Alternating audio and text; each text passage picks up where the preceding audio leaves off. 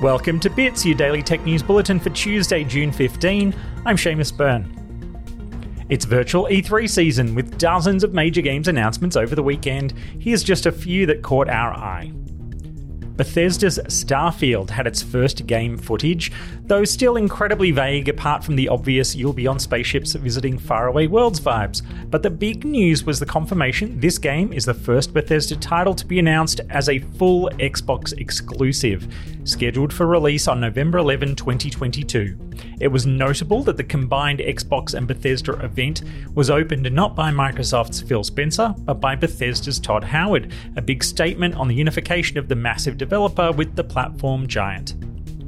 In another crucial development during the Xbox event, the consistent foregrounding of how most every game was announced as a day one on Xbox Game Pass, pushing the subscription service as the primary mode of access to Xbox first-party games, but also that Xbox Cloud Gaming is no longer being mentioned as a side project, but as one of the core platforms games are being launched on. At every end screen where platforms were mentioned, Xbox Cloud Gaming sat clearly alongside Xbox Series consoles and Windows 10 PCs. That pre-announcement last week of the increased cloud delivery format made it easy to just slide this in everywhere, but it is perhaps the most important development for the future of Microsoft's gaming business as a service you join, not a box you buy.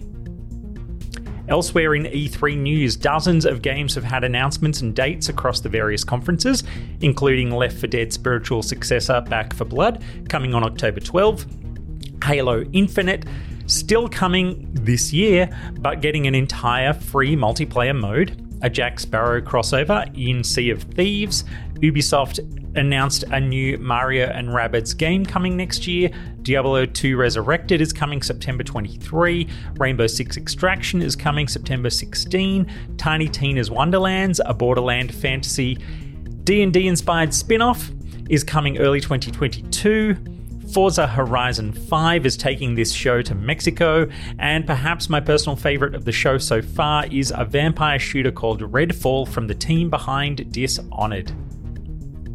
The federal court has approved the $112 million settlement in the robo-debt court battles, with presiding judge Bernard Murphy delivering an unequivocal rebuke to the federal government, calling it an unlawful program. Quote, "The proceeding has exposed a shameful chapter in the administration of the Commonwealth Social Security system and a massive failure of public administration.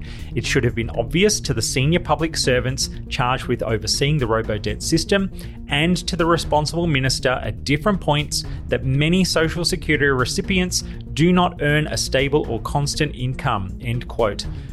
The settlement means the federal government does not have to admit any liability regarding the scheme. NBN Co is considering whether to pursue a request to have its monopoly broadband provider status revoked in markets where it is facing competition from 5G services.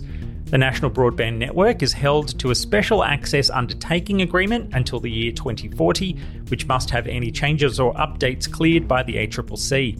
The NBN points out that 1 in 3 homes are not using the NBN, calling this a reflection of the dynamic nature of the market and not that the NBN is delivering a poorer quality of service than alternatives in many locations. NBN has a long-term target of 73 to 75% uptake, which has been pushed outward over the years from an original target of 2021 out to today's target of 2024.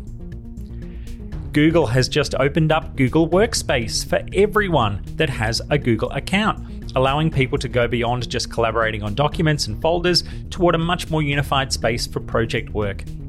Now you can create a shared space for invited members to use a secured chat space alongside documents, to hold Google Meet calls, and to assign tasks amongst the group. Let's pretend Google Wave never happened. Actually, I really liked what it was trying to do personally, and see this as Google's best effort yet to create an accessible way for anyone to collaborate deeply with family, friends, or community groups. And that is your Bits Bulletin for Tuesday. I'm Seamus Byrne from Byteside. Thanks for joining me.